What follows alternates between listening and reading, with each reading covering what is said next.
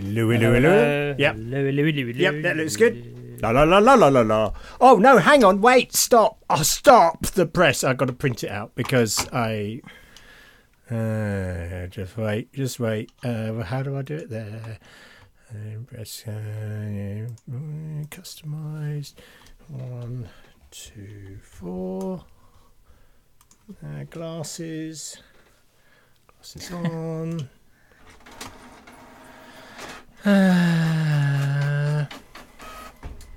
Ink is drying.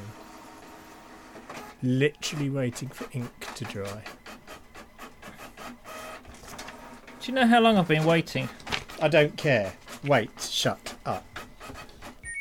Oh, turn that off. Yeah, and it's you! It's you! Right. Is it still printing? No, it's finished. Hurrah. Right, so I've been waiting about 5 minutes to be let in to this Zoom meeting. When I do get let in, you're printing things off. Stop. You were not waiting 5 minutes. You were waiting 5 seconds. I literally turned away for a moment. It felt like longer. I like the power.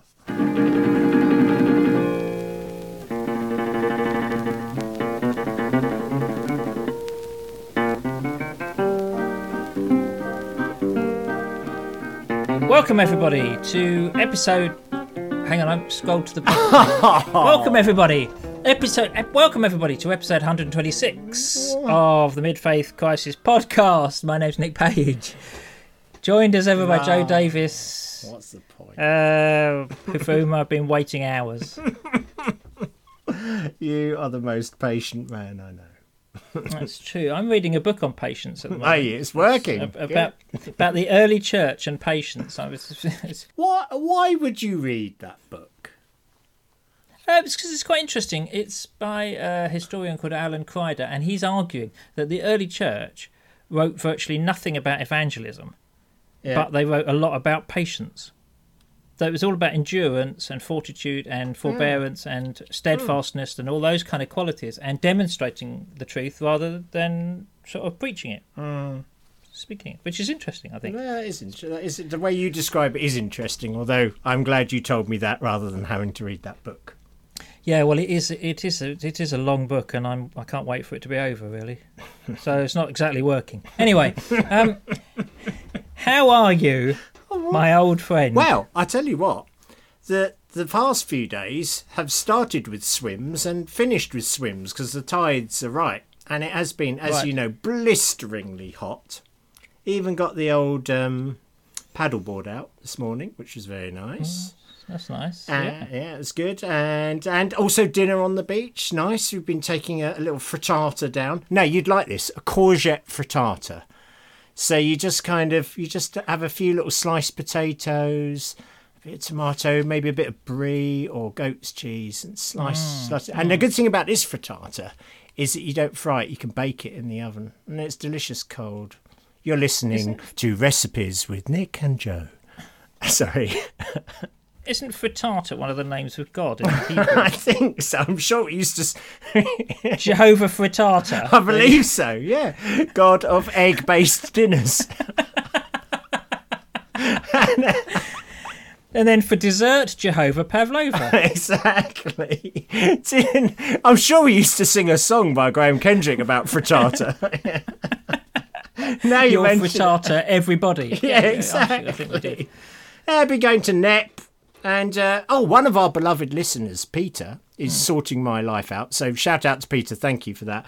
And also, I met with lovely Rebecca and Rihanna the other day. Beloved listeners who came down to Worthing and saw me. So that was nice. I mean, they were down staying in Brighton, to be fair. And then they just made the short hop across for breakfast. So that was very lovely. And hello to Rebecca and Rihanna. That's very good, isn't it? We complement each other well, really, don't we? We do. And what do you mean? Well, you like meeting people. I do. And I like avoiding people. So that balances it out. Yeah. So I must have met with half the listenership now, but if the other half want to come down, you're always welcome. We could go paddleboarding. Yeah, indeed. You'd only need 2 paddleboards. Anyway, how are you? Yeah, I'm all right, actually. It has been hot, hasn't it? It's been very hot. Yeah. And we went down on Saturday, went down to visit to meet up with some friends who we hadn't seen for 10 years. An old school friend of Claire's, actually. Yeah. That was an interesting experience because obviously you spend a lot of time trying to catch up, not only what's happened to people, but where they are now. What are they like? Yeah, they're kind of a do you different still person. like them? Yeah. Well, no question of that. But yeah, it was interesting because everybody changes a lot in that time, don't they? Yeah, you do. So it was interesting. It was nice to meet them. Surviving the heat, enjoying the cricket. Oh yeah, that's been good. That was good. Wow, it was extraordinary. I mean, very good. Very un-England like to win something. Yeah. To win the first Test match. Yeah, and what I think is interesting about it is how you can hear everything that the players are saying because there's no crowd. Yeah, that's right. Yeah. And these players are in a right old go at one another. It's funny, isn't it? I noticed that. And that's been there all the time. And they're all really chirpy and having a go at it, or encouraging one another. And then there's no crowd to disguise it. Yeah. I'm sure there's a metaphor there for retreat or something. But anyway, we'll move on to that another time. Yeah, I know we're not really a sporting programme, but on the subject of sport, there's been a programme I've really enjoyed on a Friday night with Jack Whitelaw. And, I've heard about this. Oh, it's really fun. But it just shows all the great sporting moments, It's just fantastic. The great British sporting moments are all there. It just makes you feel great. So there you go. Good. There aren't many of them, but, No, it's a short programme. It is a short programme. Of mainly historical footage. Yeah. Yes. Anyway, good. Well, let's get on because it's too hot even to sit here and do this. It really is. And again, I'm sitting behind closed windows due to the very strict Nazi-like regulations I live under when I'm recording a podcast. So, yeah. Because of all the people who roar up and down your road on their mobility scooters, the ancient terrorways of Worthing. Yeah, okay, whatever. Hell's grannies. Anyway, I am recording live from the sauna, everybody. Okay, that's good. So what we thought we'd do, in a radical move to shorten the length of the podcast, we thought we wouldn't do any feedback this week. Now, we've had brilliant feedback, and thank you to everyone. And what's been particularly lovely, if I may say so, is so many people just writing and saying, hey, thanks for the last few shows. It's captured everyone's imagination, I think, this. That's very nice. You know, I haven't seen many of that. You haven't forwarded. No, because most of them come through social media that you are abstaining from. That's true. Yeah. Okay. Well, it's nice to hear. And also, I don't tend to forward you any that are just blah blah blah type emails, and they've all been blah blah blah ones. Well, I would be a bit uncomfortable with that. So anyway, thank you very much. That's very nice. Yeah, it's really nice. And obviously, to balance it all, we need a few really nasty emails now. So if you want to write to Joe at Midfaith Crisis with your .org, with your criticisms. Oh, no, don't do that because he needs a lot of encouragement. Yes, okay. Well, you see, I thought I didn't feel very good actually after last week because I didn't feel I gave yours the proper attention that it deserved because there was a lot in there, and because we didn't send them to each other. No, because we wanted it to be a surprise. Yeah, exactly. Yeah. So I felt I didn't really treat it properly, so I apologise for that. No need to apologise, my friend. But I will say this. Coming out of last week, I thought there was a very obvious follow-up podcast, which is where this good news is so great. What on earth has gone wrong? But that's where we're going this week. But before we do, I had thought it'd be nice to reflect just a little bit more, if it's not too painful for the listeners. Because, like you say, we really didn't get much of a chance to respond to each other's. It was kind of on the hoof and time was flying by.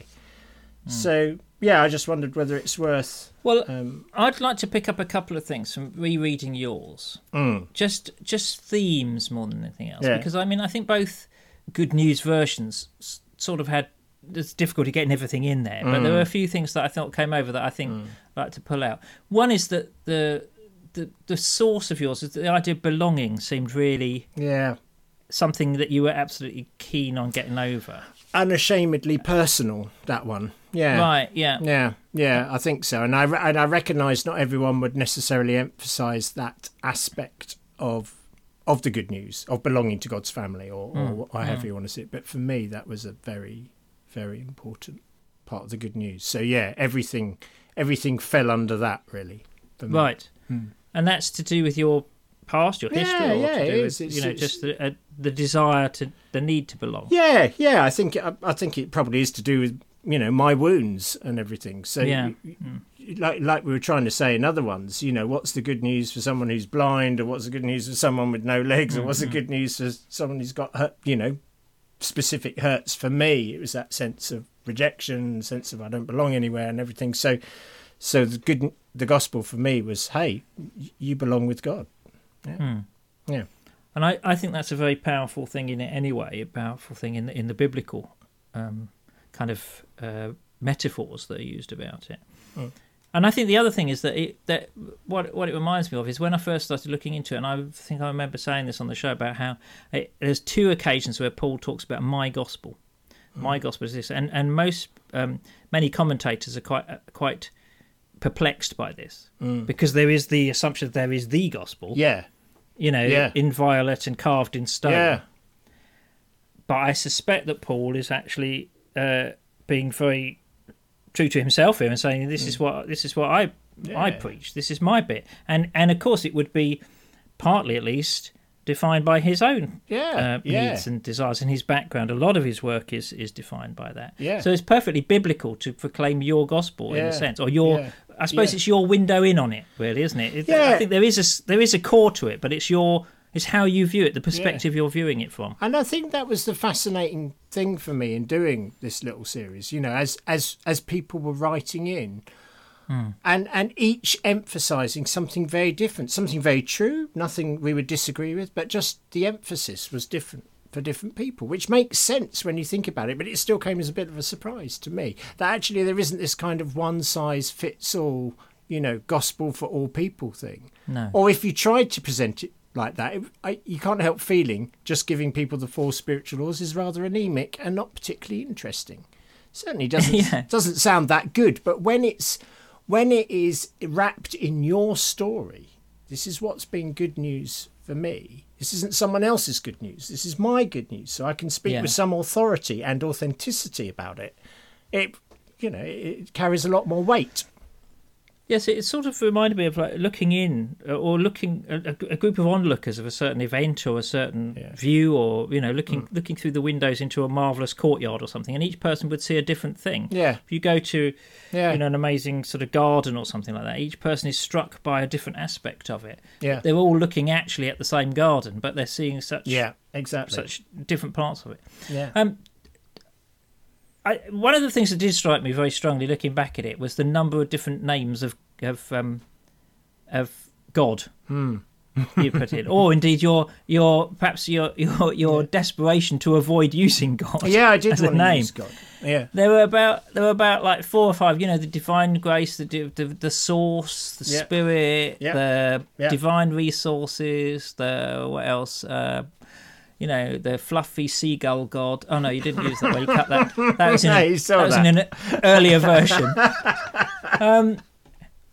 Again, talk me through that, because you did, in fact, in the little funny little terms and conditions at the end, which I thought was great, talked about the kingdom of God, but that's the only time you mentioned God. Well, it's interesting. And the one thing I'd change in mine, I'll just tell you now, is I said Jesus the Christ, and I wish I hadn't done that. I would have just said Jesus, because Jesus the Christ means something very specific to me, but I think it wouldn't mean anything to most of the people I talk to. It would just sound very religious. Yeah. And without explaining it, I kind of regret putting that in now I think about it. But, I just think the word God comes with so much baggage and so much bad news for people that I didn't want to present a good news where that word would hinder people. Right. So now, don't get me wrong, and I think what you did in yours is you totally redeemed it for people, but I didn't want to spend the energy doing that. Because it does require energy for people to unlearn their notions and mystics. And if you just even a simple word association with people, if you say God, I know what they're going to come up with is a kind of Sistine Chapel Zeus-like God. And I just wanted to avoid that. So that's why the language will be too wishy-washy, perhaps for some within the church, but like more okay, I suspect, for people out. In fact, that was one of my ponderings on our Gospels, whether I was trying to share my good news with people outside the church and you were trying to perhaps share it more with people inside. I don't know. perhaps not. But It's interesting. I suppose I was trying. We'll come on to mine anyway. Yeah, we will.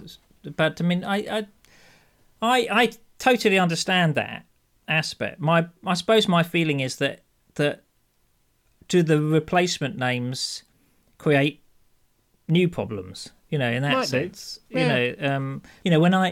When I hear of the sort of Source or something, then I'm thinking Matrix, or then I'm thinking, we've all got these images in our head. Well, sort of, That's science fiction-y kind of things. We're visual beings, and so there's always a sort of, whatever we talk about, there's always a picture in our head of it to some extent. Okay. So I think it's difficult not to, but I can see why you would do it.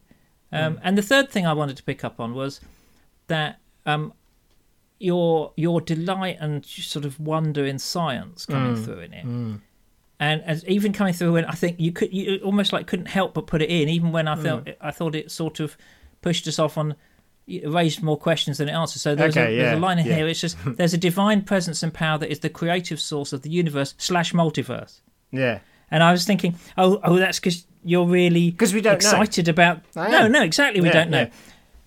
But equally, I'm kind of thinking, hang on a minute, multiverse. At that moment, sure. I'm sort of derailed about that. But I think there was a lot in there that you love about. Yeah, well, it's my good news. I mean, it is my good news. That's interesting. And for me, the science is not in opposition to faith. It is a glorious source of enriching and deepening my faith. So the more wonder I have at the universe, the more wonder, of course, I have of the divine presence behind it all. Yeah, I mean, it's just natural for me.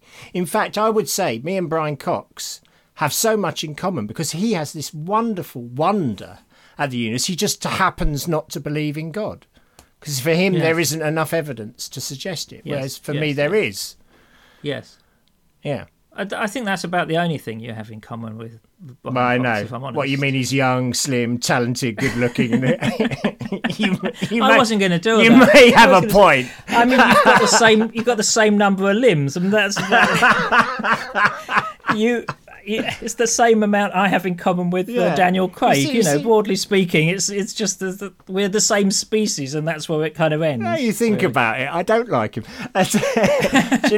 This morning I sent a picture of me paddleboarding, ended up on a certain WhatsApp group, and my son sent a picture of Daniel Craig coming out of the water in one of his Bond films, with the picture, some rather I sense sarcastically toned. There's almost no difference. Yeah. That's unfair. I know it's very hurtful, Mike Davis. Anyway, I enjoyed reading it and I enjoyed hearing it, and I think it's full of you. Yes, it is. And what you find good news, which I think is really good. Well, it is all about me. Is that? Oh well, I forgot that. Yeah, that's true. I thought you might say something about the threefold conversion at the start. See, that was really important to me. That you can live in harmony with yourself, with other people, and the earth. I remember a lesser-known book, and I wish I'd known what it was called and who the author was. But it wasn't mainstream theology at Spurgeon's, but our kind of radical, rebellious tutor brought it in, and it was a book about this threefold conversion. That actually it's not just a personal conversion. You are not just it's not just about you and your personal relationship with God. That's part of it, but you are converted for the sake of people and for the sake of the earth. From which point we can start doing theology about ecology and all that stuff. But anyway, that was kind of I didn't pick up. I suppose because I just sort of thought, oh, tick that. I just kind of agreed with that. Well, it didn't jar with me, or anyway, it didn't. You did put in about your life matters, which is one I put into mine. You matter, and I had to cut it out because I wanted to keep mine down to a certain space. But I think that's really important as well, and that's very strong in yours as well. But what's interesting, I think, when you compare ours is. Mine is, I think, slightly too verbose, and I got overexcited and didn't edit it down enough. Whereas you bring your author's mind to it, and we've had this conversation before about knowing what not to say and really chucking out any unnecessary words, which I think you're very good at. So well, it's just it's technique, Joe. You know, I mean, it's what you have to learn. You have to cut out the thing that it's good, but it doesn't work or whatever. So it's just a technique. It's not really anything else. It was so lovely and so delightful, and I've put mine on my Facebook page, but with your permission I'm going to put yours on my Facebook page as well. Oh yeah. Now these aren't normal things, and it's a strange thing, isn't it, especially if you're a Baptist minister, so it feels a bit weird putting up the gospel on your Facebook page, but it kind of does. But I thought, I'm absolutely not ashamed of this. You know, I'm thinking about what will people say, you know, particularly since the vast majority of people wouldn't be people of faith, I imagine. Right. And have you had much response? I've had some response, from people, and people like it. And interestingly, a couple of people have talked to me about it but didn't respond. Okay. So it's interesting. Yeah. And they were positive as well, I have to say. You know, they weren't saying, oh, you big weirdo, Joe. Although I imagine some people would have thought that, in fairness. But just they're nice enough not to say so. Yeah, I think I found the whole process really helpful. You know, in terms of identifying something that I really wanted to be aligned with. So I was gonna just go through and say all the things I love, but actually yours is shorter than mine. It's succinct, and I love it. And what I want to do, and I think everyone will appreciate this, I think, as I want to read it again, because this will lead so naturally into the obvious question that you then have to answer. Okay? Okay. Thank you. Yeah. So this is Nick's version of the gospel. There is a God, and God is good, and God loves you. Because God is good, and because God loves you, you don't have to be afraid. You don't have to suffer alone. You don't have to worry about riches or status or pretending to be someone you're not. You don't have to feel insignificant, unnoticed or unloved. You don't have to be trapped in guilt or shame. You don't have to be scared of death, because death is not the end. You don't have to walk through this world alone. The world is beautiful and the world is terrible. No one knows why. But we do know that it's not as God wants it, and that we can change it a little by changing ourselves. That's why God invites us to a different life, a life of freedom, kindness, hope, courage, honesty and forgiveness. We can live like this by copying Jesus, who shows us what God is like, and by asking God's Spirit to work with us, because we can't do it on our own. So here's the thing. You are not your wounds. You are not your fears or your failures. You are not your possessions or your career. You are not what has been done to you or what you have done to others. You are not what others say about you or even what you say about yourself. You are a child of God, a God who is good and a God who loves you. I could weep. That is so lovely, Nick. Thank you. Oh dear, don't get me going. Here we go. Okay. You don't have to suffer alone. The world is beautiful and the world is terrible. Yeah, it really is. But you can change yourselves with God. You're not your wounds. You're not. Oh man. Anyway, and I love that statement in the end. You are a child of God. Yeah, I mean, I think it obviously it runs the risk, exactly what we talked about earlier, that all these terms can be quite slippery and tricky. I mean, I think that, you know, there's so much more I'd want to unpack in it. That bit about you're not your wounds, you're not. I think that's true, except that obviously it depends really, because you're not what others say about you. Well, what if they say nice things? You might be that. I don't know. That's what I was listening to. I was thinking, hang on, that needs. But you know what I was trying to get at? That kind of the way that we define ourselves by other people. I think people get it. Yeah, sure. But immediately after, you know, I think we asked the question of what will we talk about next week at the end of last week's episode, and it became so obvious to me, which is, Nick, you read that, this is amazing. What the has gone wrong? I mean, why? Why, when this is such good news?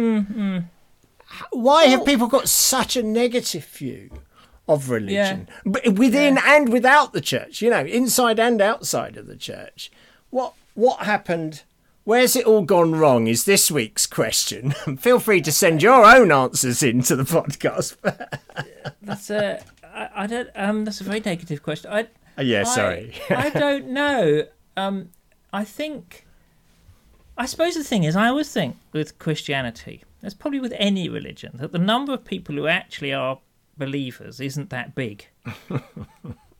You know, there's a lot of people who go to church or go to the temple or go to the mosque or whatever. And there's lots of people who tick the box in the census for saying that. But we've talked about this a lot in recent weeks. But the number of people who actually have a relationship with God has never been that big, I don't think. Yeah. And therefore, a lot of the good news is undone by a lot of people who have never grasped it for themselves. And I have to say, just on that inclusive note, that actually anyone of any faith who has that relationship with God is a joy to be around, generally speaking. So, we're not even just talking about Christianity here, are we? Necessarily? You sort of know when you've met holy people, don't you, really? Yeah, you know do. That. Can't fake it. And so I think that there's that. So there's that. There's a whole load of always within religion, there's a whole load of, just social kind of stuff. And the other thing is, I think that it comes back to what we were talking about, my gospel or this personalisation. I think times have changed as well. So I think a lot of the time early on, the good news for people was, in fact, yes, what's going to happen to them after they die. Because they didn't expect anything else. They didn't expect to live long. I remember meeting some tea pickers out in Africa many years ago. Actually, it was when we were working together at Oasis. Yeah. And I asked these people what would change their life. I mean, they were terribly poor people. They would go out tea picking. They would wrap around plastic bags around their legs to sort of protect them, because that was all the protection they had. And they had to pick like baskets and baskets and baskets of tea to earn about 20p. For it was awful. And I remember asking them, I said, what will change things for you? And I was expecting them to say, health system, or, if you stood up to our government, or you did this, that, and the other. And this bloke said to me, he said, what will change things is when Jesus comes again. And that was the good news for him, that actually life wasn't going to go on like this endlessly, that there was a change. So I wonder whether the problem is not so much that we've got it wrong, but that we're maybe holding on to a message from a previous time, and we now need to kind of change it because our lives are different. I mean, think of what you're saying there. I mean, I love it, but that's fairly radical. I can imagine people screaming at you in certain places for suggesting such a thing, because God's word is the same yesterday, today, and forever, and you're trying to suggest that it isn't. Well, I think it's coming back to actually that metaphor that not a very good metaphor, but I'll try and work at it, about the garden, about looking in on the garden. Yeah, no, I agree. Yeah, because actually I don't think it has changed. I just think that we see a different emphasis now. We're looking at a different beautiful aspect of the good news. And I loved that both of our versions seem to be incredibly and radically inclusive. I mean, your statement wasn't even give your life to Jesus, say a prayer, come to the front, and then you'll be a child of God. Your statement was very much, here's the truth about who you are. It's like you need to live into this good news of who you actually are. Now, that's a big difference as well. But I wonder if that's, the inclusivity of God is something that we particularly need to emphasise at this broken time. I mean, I suppose the world's always been broken, but more than ever, it feels like we need to be emphasising our unity, not our differences. And I think that's always been difficult for the church as well, because the history of the church is actually beyond the church. Yeah. The history of God's people in the Bible is finding out all these people were actually included who they never wanted included. Yeah. I mean, that's the story of Jonah. Yes, I was going to say, it's as old as that story. Yeah. Yeah. That's the story of Hagar, in the wilderness. Yeah. All the people who are actually in there, who never thought that they'd get in there. So I think all the time we're finding out about inclusivity, or we're seeing our own blind spots about who we're excluding. Yeah. Yeah, and I wondered as well, and again, I don't want to kind of say, the church does this or the church does this, and make it like a criticism of the church. The churches do a great job, but I suspect they excel for people at the earlier stages of the journey, when they're still in that kind of, to use the child development model, the kind of, baby, toddler, child version. But when they get to the teenage rebellious stage, the church gets a bit uncomfortable. And if they want to learn to feed themselves and grow for themselves and, expand themselves, they feel darn right uncomfortable with it. Do you think then that your and my good news wouldn't be good news for some people? Because actually that's not what they need at that point. They need they need another aspect of the garden. They need a different kind of view into God. I do wonder if it's too overwhelmingly large a concept. Yeah, I do. And you can't get your head around it. I think we started off the podcast, didn't we, talking about stages of faith. But good news, or protection for a child is, black and white. Do not go out in the road. Do not cross the road. Do not, you're not ready for that yet. But you can't be giving that to a, 55-year-old. And I feel that's what we do in our churches. I feel we're still serving up the same. And I don't know about other churches, but certainly the Baptist denomination, we so prize a good word, deep theological, like teaching is going to change the world. And we've been thinking that for hundreds of years, and it hasn't. It's quite interesting. Come back to this book. I'd like to talk about it a bit more at some other point. It's called The Patient Ferment of the Early Church. And one of the things he points out is that all the apologetic writing of the church fathers apparently never changed anybody. There's no evidence that any of the apologetics converted anybody. And that's probably not what they were writing for. They were writing in a sense to strengthen their own flock, But I think that if you've come from an environment where there are no rules, where you can feel completely lost, then actually what you want is some certainty. What you want is some guidelines. You want to know what to do and when and all this kind of stuff. And maybe the thing that is really good about the good news is that God's love can be experienced in all these different ways, actually. Yeah. I mean, that email last week that said the three things you want to hear is I love you, I forgive you, and supper's ready. Supper's ready. So brilliant. And that is such good news for some people. Yeah, I was talking to someone in Soul Place. We haven't been able to meet together because, we meet on Zoom and it's entirely unsatisfactory. But it's nice to check in. But for her, she was saying sometimes that's the only meal I get with other people in a week. They eat alone, which to me just breaks my heart. I mean, this is not how it should be, you know. And so when we eat together, it's so much more than just eating. It is a really sacramental act. And we are connecting with one another and God and the food, because the food is delicious, and just the whole thing is so good. It's really good news. Yeah, and I think that I loved that. I've spoken to several people about those three statements. I just think they're so. To think about those things is so rich. And, of course, again, to certain people, each of those statements could be the most important thing they've heard.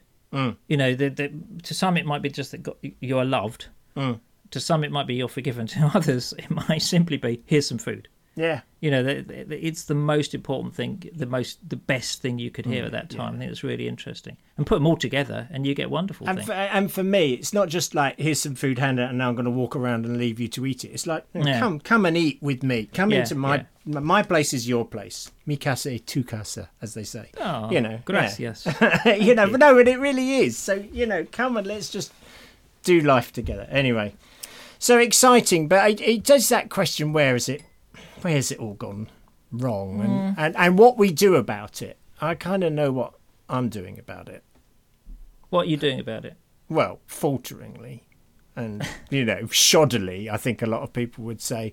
That's that Fluffy's quote about, the best criticism of the bad is the practice of the better. Don't spend any time, don't spend any more time throwing stones at what's wrong, what's bust, what doesn't work. If you think you can do better, do better. Don't waste any life criticising others of what they're doing wrong. Just reach out. So here we are. We got Soul Place. Yeah, and I think we can only do what we can do, which is again, we can do a little bit to change ourselves and to change others around us through that. Yeah.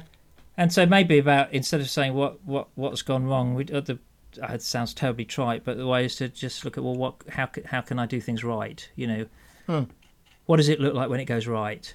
Yeah, that would be a really important thing to think about. So Yeah, and what's my life like when I'm living the good news? yeah, that's a good question to ask each day, isn't it? How am I going to live the good news today? Well, we should end. Well, I've got an idea for that. Have you? Yes. I thought we could finish with a quote from Old Fluffy. A quote from Old Fluffy, as Terry Wogan might have said.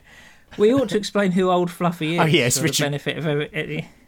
So, Richard Rohr, who is a wonderful kind of Franciscan, I guess you call him a scholar, but he would probably wouldn't describe himself that way, but you know, he is. And he writes very wonderfully about Franciscan theology and non-dual thinking, he calls it, which is just a more expansive way of embracing and including all aspects of life.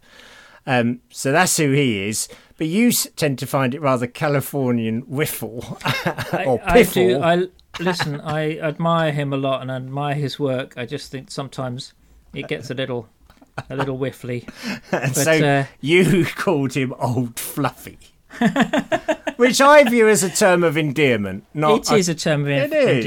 It If I ever is. meet him, I shall say that I like fluffy things. He's like my dog. He's like a wise old kind of grandparent. He's my kind of I never had grandparents. Well, I mean, I suppose I must have technically had grandparents, but they'd all died before I was born. Oh, I didn't know that. That's a shame. Oh no, they heard I was coming, and that was that.